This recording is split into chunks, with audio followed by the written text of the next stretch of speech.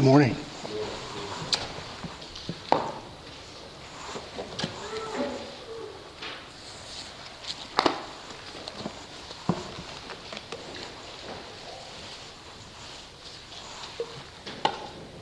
Glad you're here. Please pray with me.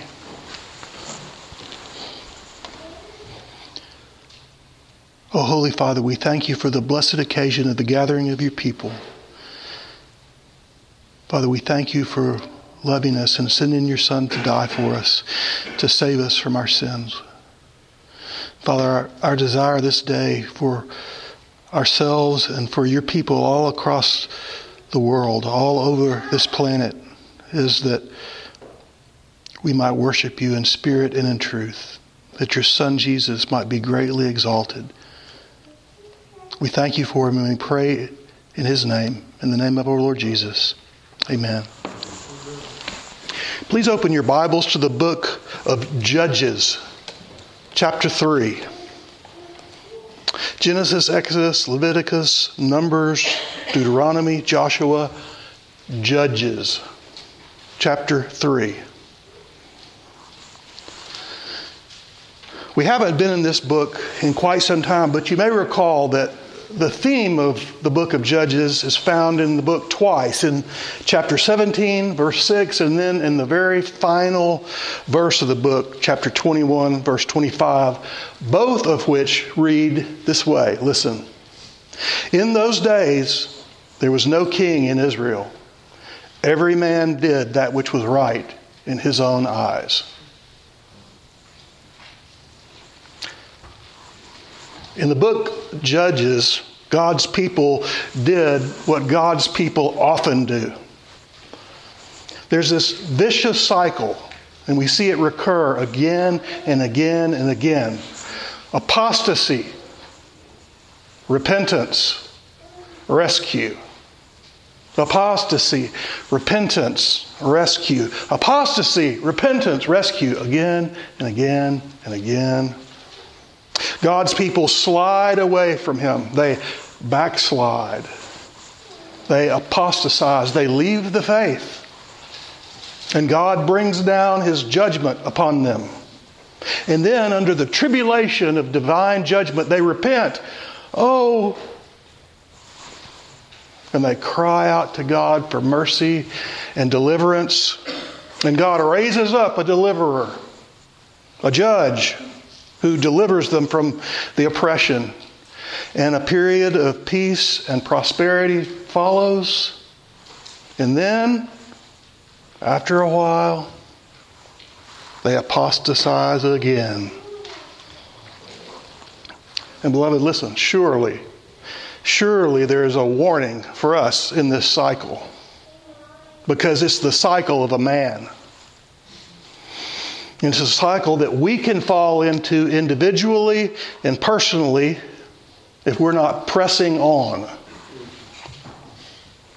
reforming ourselves, confessing and forsaking our sin, keeping short accounts with our God.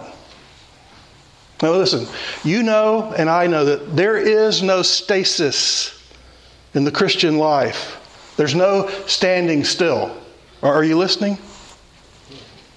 There's progression or there's regression. We're either advancing or we're retreating.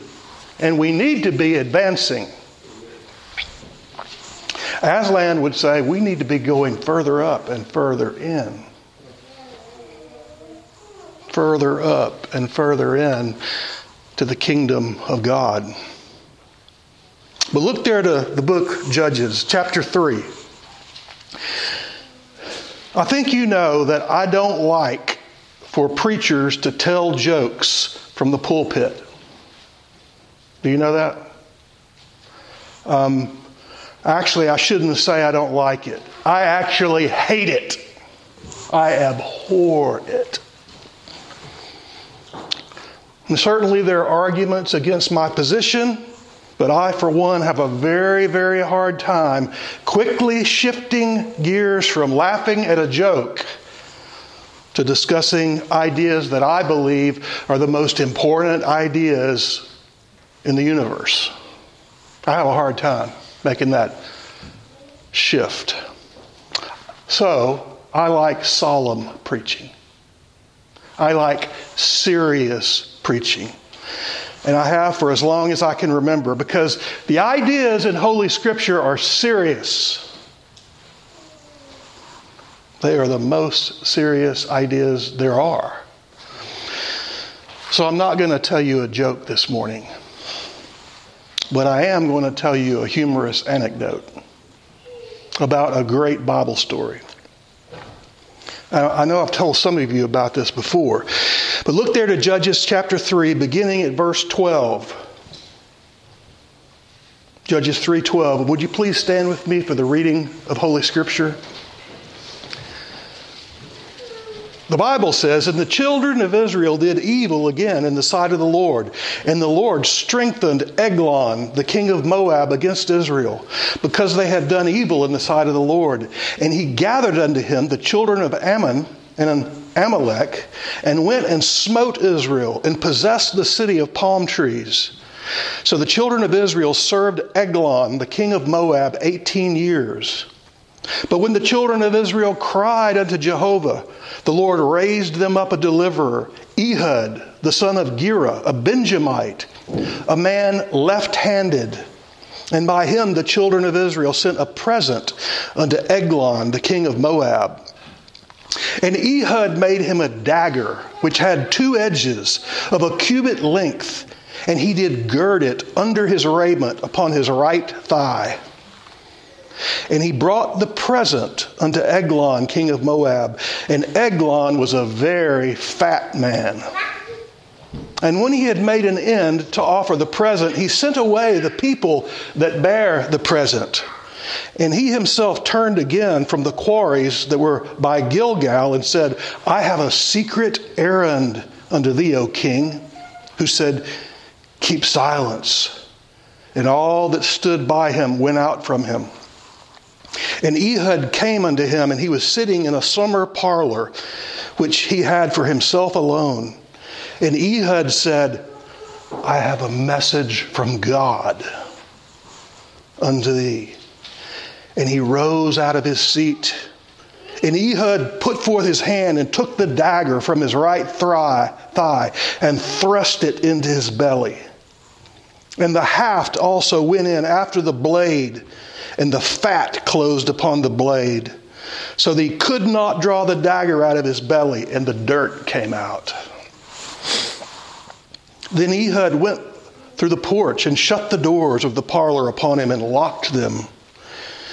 When he was gone out, his servants came, and when they saw that, behold, the doors of the parlor were locked, they said, Surely he covereth his feet in his summer chamber. And they tarried until they were ashamed, and behold, he opened not the doors of the parlor. Therefore they took a key and opened them, and behold, their Lord was fallen down dead on the earth. And Ehud escaped while they tarried, and passed beyond the quarries, and escaped unto Sirioth. And it came to pass when he was come that he blew a trumpet in the mount of Ephraim, and the children of Israel went down with him from the mount, and he before them. And he said unto them, Follow after me, for the Lord hath delivered your enemies, the Moabites, into your hand. And they went down after him, and took the fords of Jordan toward Moab, and suffered not a man to pass over. And they slew of Moab at that time about 10,000 men, all lusty, all men of valor. There escaped not a man. So Moab was subdued that day under the hand of Israel, and the land had rest 80 years. May the Lord add his blessing to the reading of Holy Scripture. You may be seated. Now that was the story of Ehud, a left-handed Benjamite who delivered God's people from the oppression of the Moabites. I've told some of you before that when I was a young boy, my papa would read Bible stories to me every night. And this was a favorite. This was the kind I loved. It's the kind of story that grabs a little boy by the imagination. a concealed weapon, a covert plot, a knife in the belly, deep and hard. So deep, so hard that the knife handle haft goes in after the blade and he can't even get it back out. And the dirt runs out of the fat king like a gutted fish. Good Bible story. I'll tell you, as a young one, my eyes would grow wide and my imagination would shiver when I heard a story like that. But here's the humorous anecdote. My papa told me of a good friend of his who read this Bible story to his two young sons. He read them the story of Judge Ehud and Fat King Eglon. And after reading the Bible story, he said, "Boys, did you learn anything from that story?" And one of the young boys thought about it for a minute, and he said, "If God is on your side, you can get away with anything."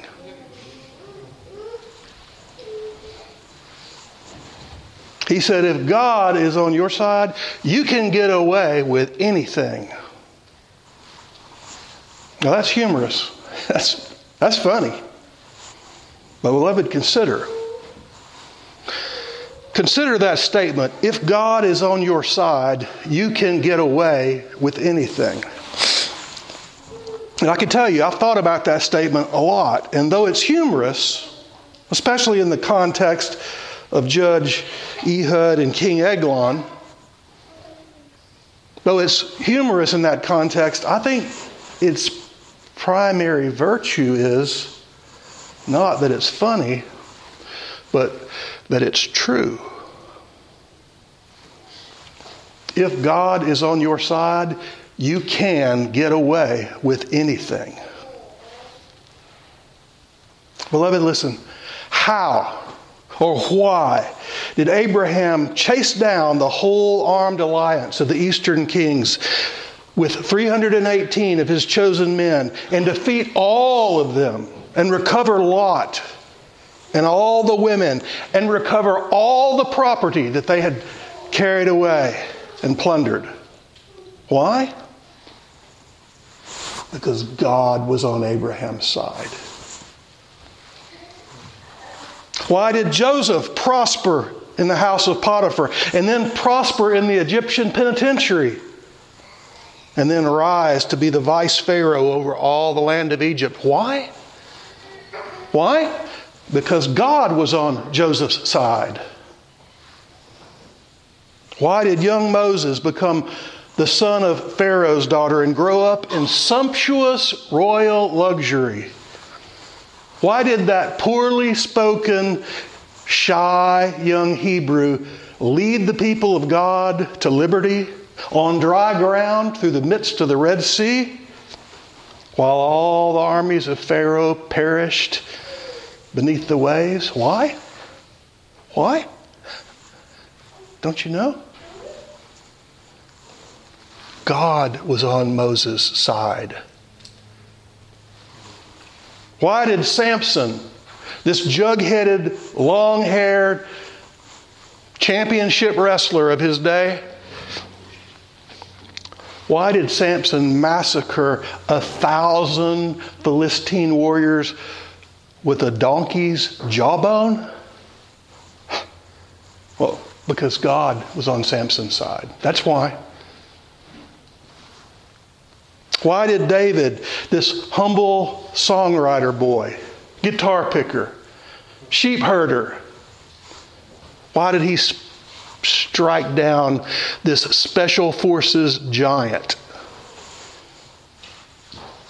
and then hew his head off with his own sword? How did he do that? Why did he do that? Well, saints, why? Well, it's because God was on David's side. And if God's on your side, you can get away with anything. There was a time when the great Apostle Paul posed a rhetorical question to the Roman Christians. And he asked them, if God be for us, who can be against us? Romans 8:31. And listen, the question was a rhetorical question. Paul didn't answer it. But we know the answer, don't we? We know the answer to the question. And the saints of God, the answer is, if God is for us, nothing, no thing, nothing can stand against us. If God is for us. And brothers and sisters, listen, this should be a comfort to the people of God. Speaking to his chosen people through his prophet Isaiah, God Almighty promised them, saying, no weapon formed against thee shall prosper, and every tongue that shall rise in judgment thou shalt condemn. This is the heritage of the servants of the Lord. Their righteousness is of me, saith the Lord. Isaiah 54:17. And saints, aren't we the servants of the Lord? Well, we claim to be. That's the heritage of the servants of the Lord. Now, listen, saints of God. If you have success in your studies, if you have success on your job, if your marriage prospers, why is that? Let me ask you something. Can you say, my hard work, my intellect, my skill, my wisdom, my proficience, and my virtue have brought me here? Can you say that? Can you say that? God help us. God help us. I hope every saint here would tremble at the thought of such a statement. Because of such are not the kingdom of God. Rather, you see your calling, brethren, that not many wise men after the flesh, not many mighty, not many noble are called, but God hath chosen the foolish things of the world to confound the wise. And God hath chosen the weak things of the world to confound the things which are mighty, and the base things of the world. And things which are despised hath God chosen, yea, and things which are not, to bring to naught the things that are, that no flesh should glory in his presence. 1 Corinthians chapter 1, verses 26 through 29. Those Christians, they're idiots. Say what you will. Say what you will. Beloved, we know that promotion cometh neither from the east, nor from the west, nor from the south. But God is the judge. He putteth down one, and he setteth up another. Psalm 75, verses 6 and 7. And we know that it is of the Lord's mercies that we are not consumed, because his compassions fail not. Lamentations 3:22. Listen, beloved, if we are blessed, it is because our God is blessing us. If we are succeeding, it is because our God is prospering us. And all the glory is his. No flesh should glory in his presence. If we're doing good, it's because God is on our side. Now listen. If that's true, that when God is on your side, you can get away with anything, then the question that immediately comes to my mind is, how can I get God on my side?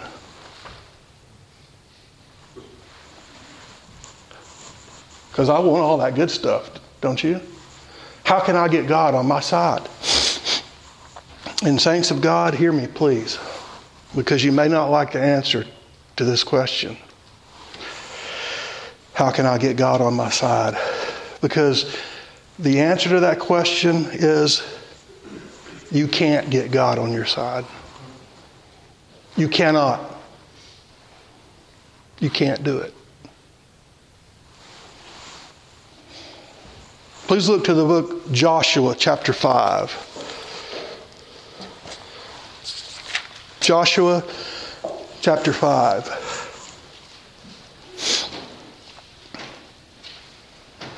There was a time in the career of Joshua when the Hebrews were advancing into the promised land.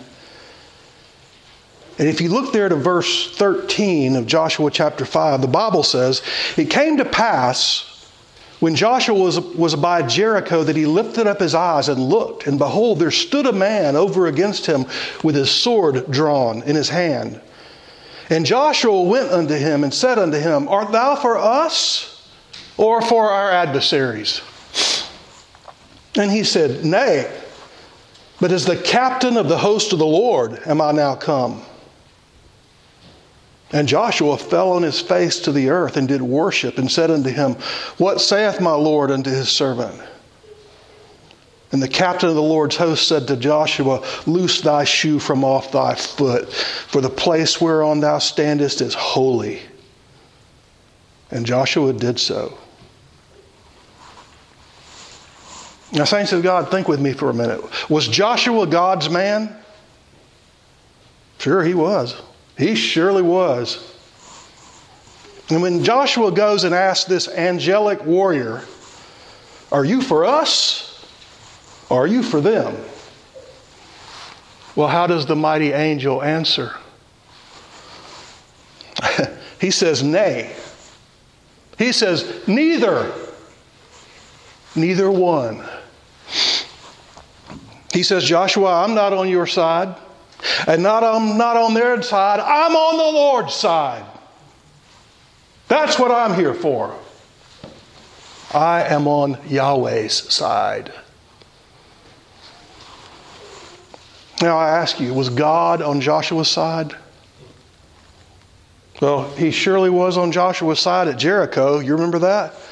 When Joshua fit the battle of Jericho and the walls came tumbling down? He surely was on Joshua's side then. God knocked the walls down for him and for his people. But what about at Ai? What about at Ai when the men of Ai chased the men of Israel and slew a bunch of them? And the heart of the Israelites, quote, melted and became like water. Was God on Joshua's side then? Well, I would assert that if words have meaning, God was not on their side then. God was not on their side then. They lost. They were running like sheep before a wolf. Saints, listen, don't you see what's really important here? We ask the question, how can I get God on my side? And I told you the answer was, we can't. You can't. I can't. Joshua asked the angel, Are you on our side? No. Are you on their side? No. Well, whose side are you on? I'm on the Lord's side. I'm on the Lord's side. Do you see, friend? We asked the wrong question. We asked the wrong question. Joshua learned that what was really important was not getting God on his side. What was really important was making sure that he was on God's side.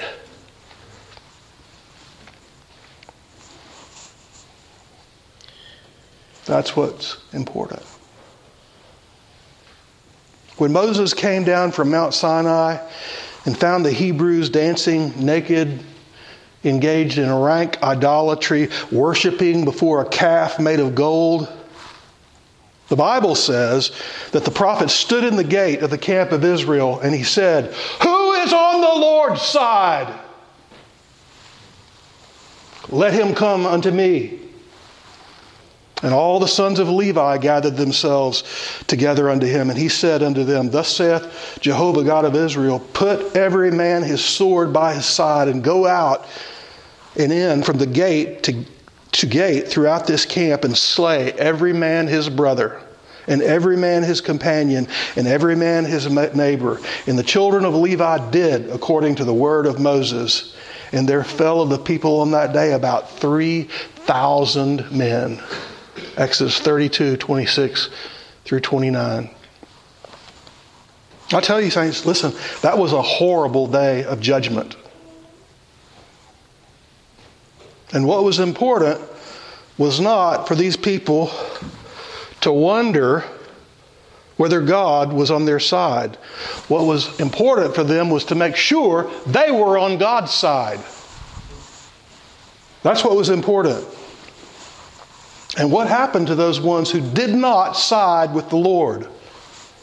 Well, I just read it to you. There fell of the people that day about 3,000 men. They died by the hands of his ministers, his priests. God killed them. He cut them down in terminal judgment. Tim, like Mr. Cash sang, you can run along for a long time. You can run along for a long time. You can run along for a long time, but sooner or later, God will cut you down. Saints, hear me. If God is on your side, you can get away with anything. But you can't get God on your side. You can't get God on your side. You have to get on his side. You have to get on his side. In the sordid history of Israel and Judah that's recorded in the Chronicles, one of the bright spots was the reign of King Asa in Judah. King Asa is often called Good King Asa. In the 2 Chronicles, the Bible says of him, quote, "Asa did that which was good and right in the eyes of the Lord his God. For he took away the altars and the strange gods and the high places, and he brake down the images and cut down the groves, and commanded Judah to seek the Lord God of their fathers and to do the law and the commandment." 2 Chronicles 14, 2 through 4. And God honored the king, and he sent him a prophet. And in 2 Chronicles chapter 15, I read, "The Spirit of God came upon Azariah, the son of Oded, and he went out to meet Asa, and he said unto me, Hear me, Asa, and all Judah and Benjamin, the Lord is with you, while you are with him. And if you seek him, he will be found of you. And if you forsake him, he will forsake you." 2 Chronicles 15, 1 and 2. The word of the prophet to the good king was, "The Lord is with you, while you are with him. If you seek him, he will be found by you. But if you forsake him, he will forsake you." Well, think back to Joshua. You remember he asked that angel, "Whose side are you on?" But old Joshua learned his lesson. He learned his lesson. He asked that question of the angel in chapter 5, but by the time we get to chapter 24, it's Joshua who's telling the Israelites, "Choose you this day whom you will serve. Whether the gods your fathers served there on the other side of the flood, or the gods of the Amorites in whose land you dwell. But as for me and my house, we will serve Yahweh." Joshua 24:15. Joshua says, make up your mind. You have to choose today.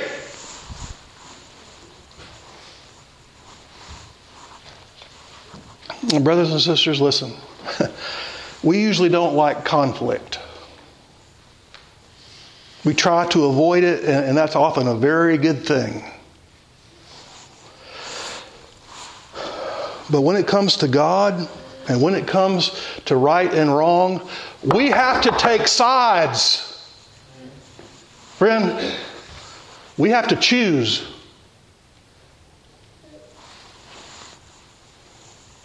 The demand that we take sides is elemental to Christianity. Moses says, "Who is on the Lord's side?" And the penalty for those who don't jump there pretty quickly, it's pretty drastic. Joshua says, "Choose today who you're going to serve." Our beloved Savior says, "No man can serve two masters." Pick one. Zimmy says, you got to serve somebody. And the unwritten subtext to all of this is you have to choose.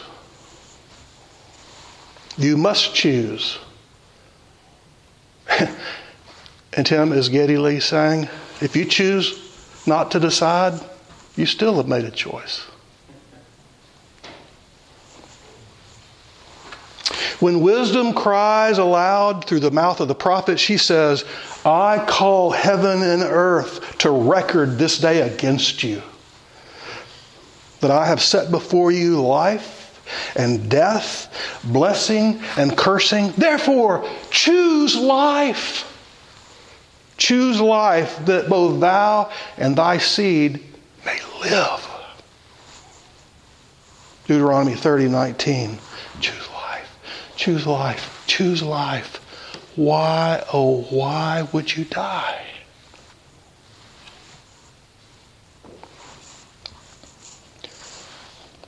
Please hear me. People can be divided into many classes. But this morning, I want to say a word to just two classes of people that are here today. To those who have sided with God, and to those who have not. First, to those of you who have not sided with God.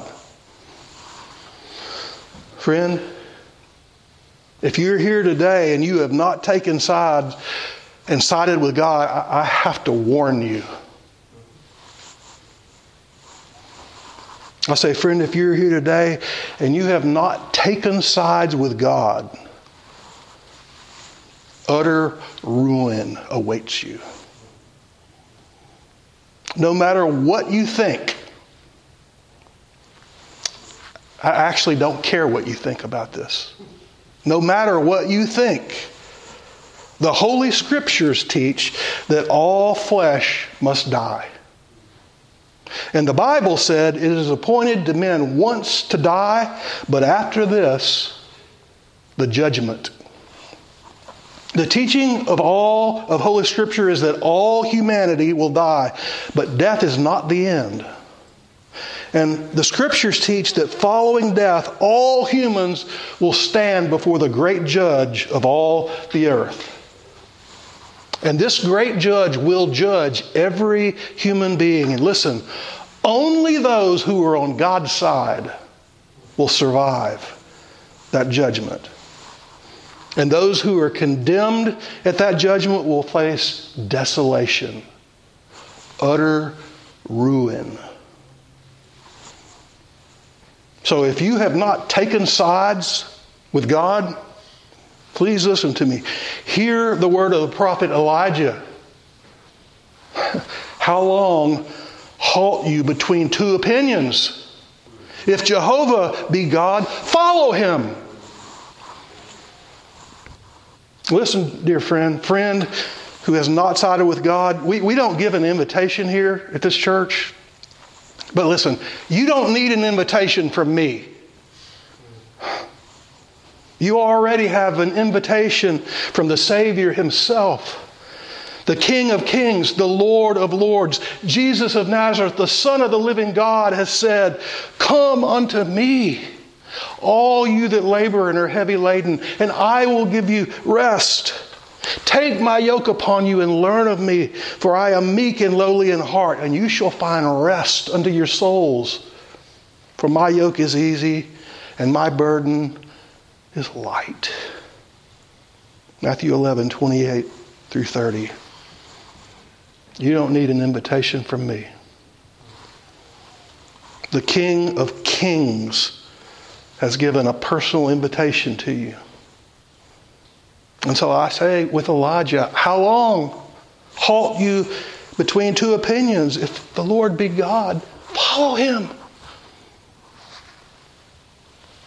Listen, if Jesus Christ is the Lord, bow your knee to him. Give your life to him. Follow him. Obey him. Become his disciple. Why, oh, why would you die?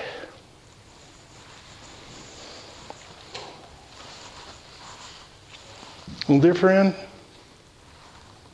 who has not sided with God, hear me. You've been warned. I'm innocent. You've been warned. But there's another class of us here today. And that's those of us who say, I have sided with God. I'm on God's side. I really am on God's side. And I praise God. Listen, I praise God that we'd say that.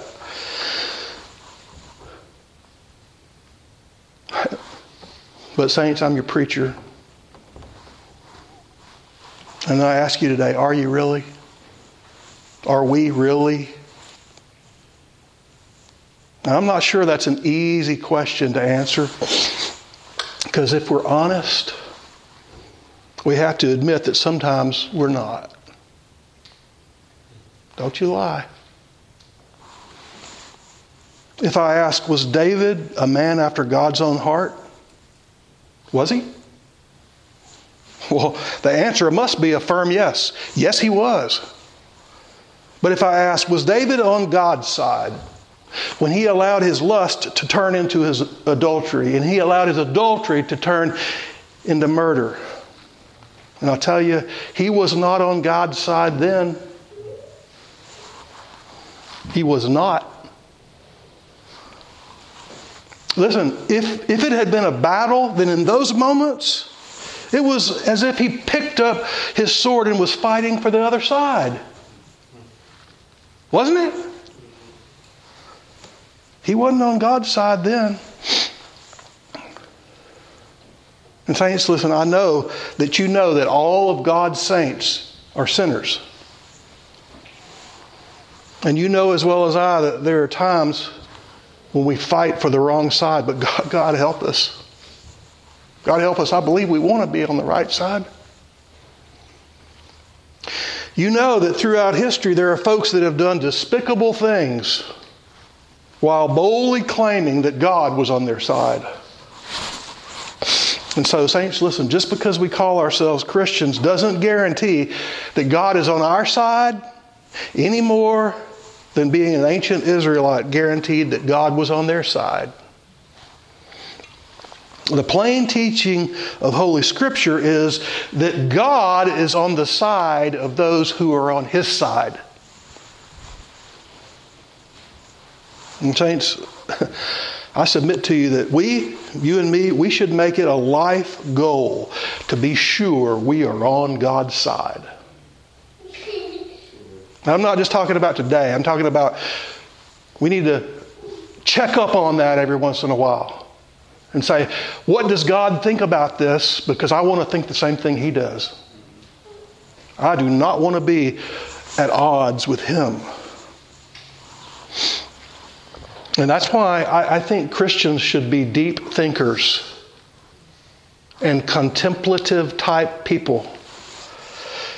Are you on God's side? What about when it comes to something like abortion? It is the brutal killing of innocents. And saints, if we could see with spiritual eyes, blood is all over this land. And the young men, I'll tell you, if you could see with spiritual eyes, many of these young girls would lose their attraction to you. You can't see it. Thank God we can't see it, but they're covered with blood. God sees it. I thank Him I can't. Are you on God's side when it comes to sex? Will you agree that some things are wrong for no other reason than that God said so? And will you conduct your life in such a way that you'll honor God's commands? Are you on God's side when it comes to war? Can you answer the question, who would Jesus kill? With a straight face.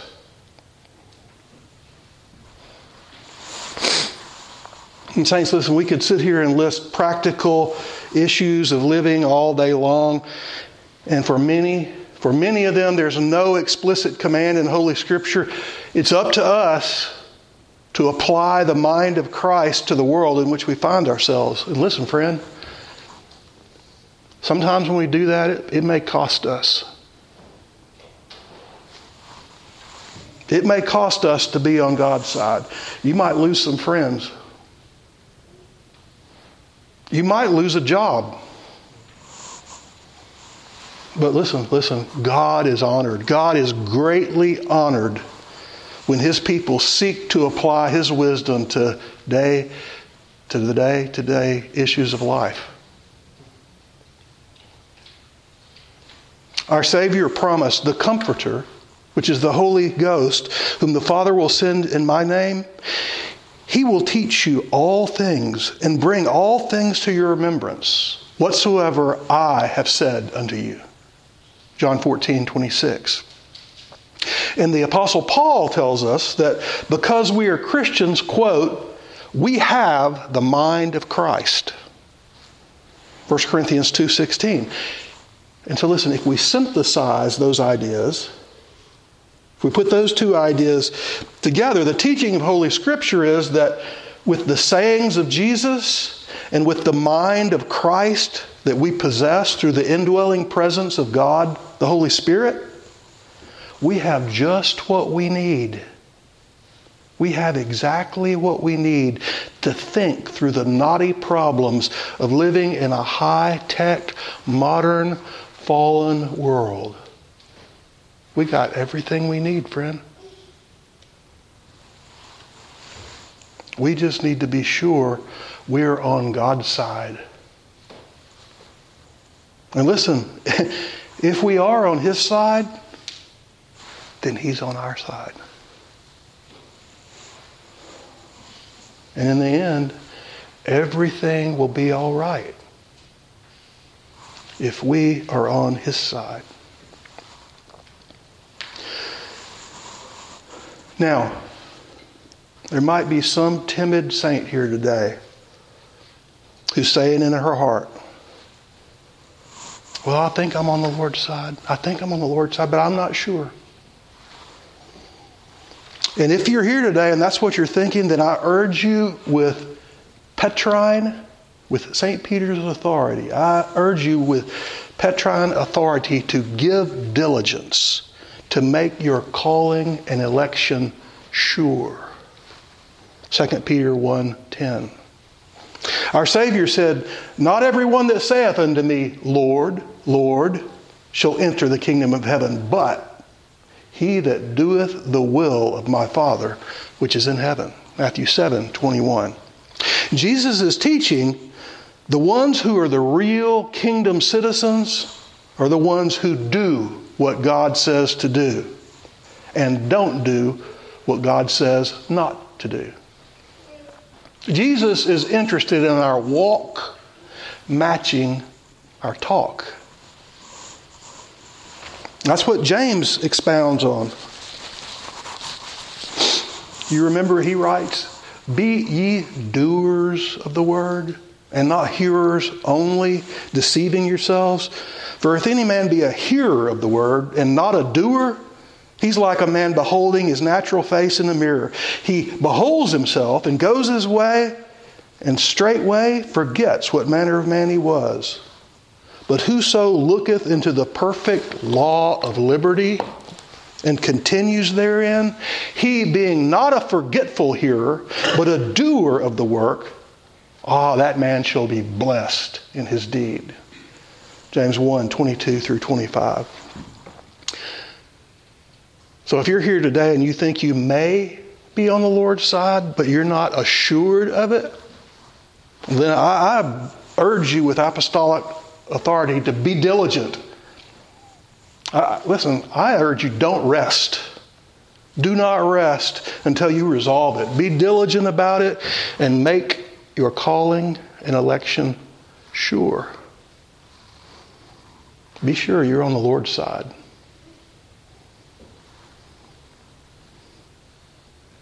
Great King of glory and of grace, we own with humble shame how vile is our degenerate race and our first father's name. From Adam flows our tainted blood. The poison reigns within, makes us averse to all that's good and willing slaves to sin. Daily we break his holy laws, then reject his grace, engaged in the old serpent's cause against our Maker's face. We live estranged afar from God and love that distance well. With haste we run the dangerous road that leads to death and hell. But can such rebels be restored? Such natures made divine? Let sinners see thy glory, Lord, and feel this power of thine. We raise our Father's name on high, who his own Spirit sends to bring rebellious sinners nigh and turn his foes to friends. Please stand with me for prayer.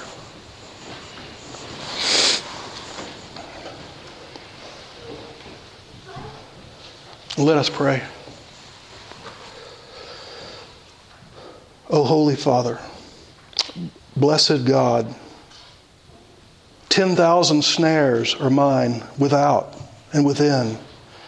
Defend thou me. When sloth and indolence seize me, give me views of heaven. When sinners entice me, give me disrelish of their ways. When sensual pleasures tempt me, purify and refine me. When I desire worldly possessions, help me to be rich toward thee. When the vanities of this world ensnare me, let me not plunge into new guilt and ruin. May I remember the dignity of my spiritual release and never be too busy to attend unto my soul. Never be so engrossed with time that I neglect the things of eternity. Thus may I not only live, but grow towards thee. Form my mind to right notions of religion, that I may not judge of grace by wrong conceptions, nor measure my spiritual advances by the efforts of my natural being. May I seek after an increase of divine love to thee, after unreserved resignation to thy will, after extensive benevolence to my fellow creatures, after patience and fortitude of soul, after a heavenly disposition, after a concern that I may please thee in public and in private. O draw upon my soul the lineaments of Christ in every trace and feature of which thou wilt take delight. For I am thy workmanship, created in Christ Jesus, thy letter written with the Holy Spirit's pen, thy tilled garden, ready for sowing and then harvest. In Jesus' name, amen.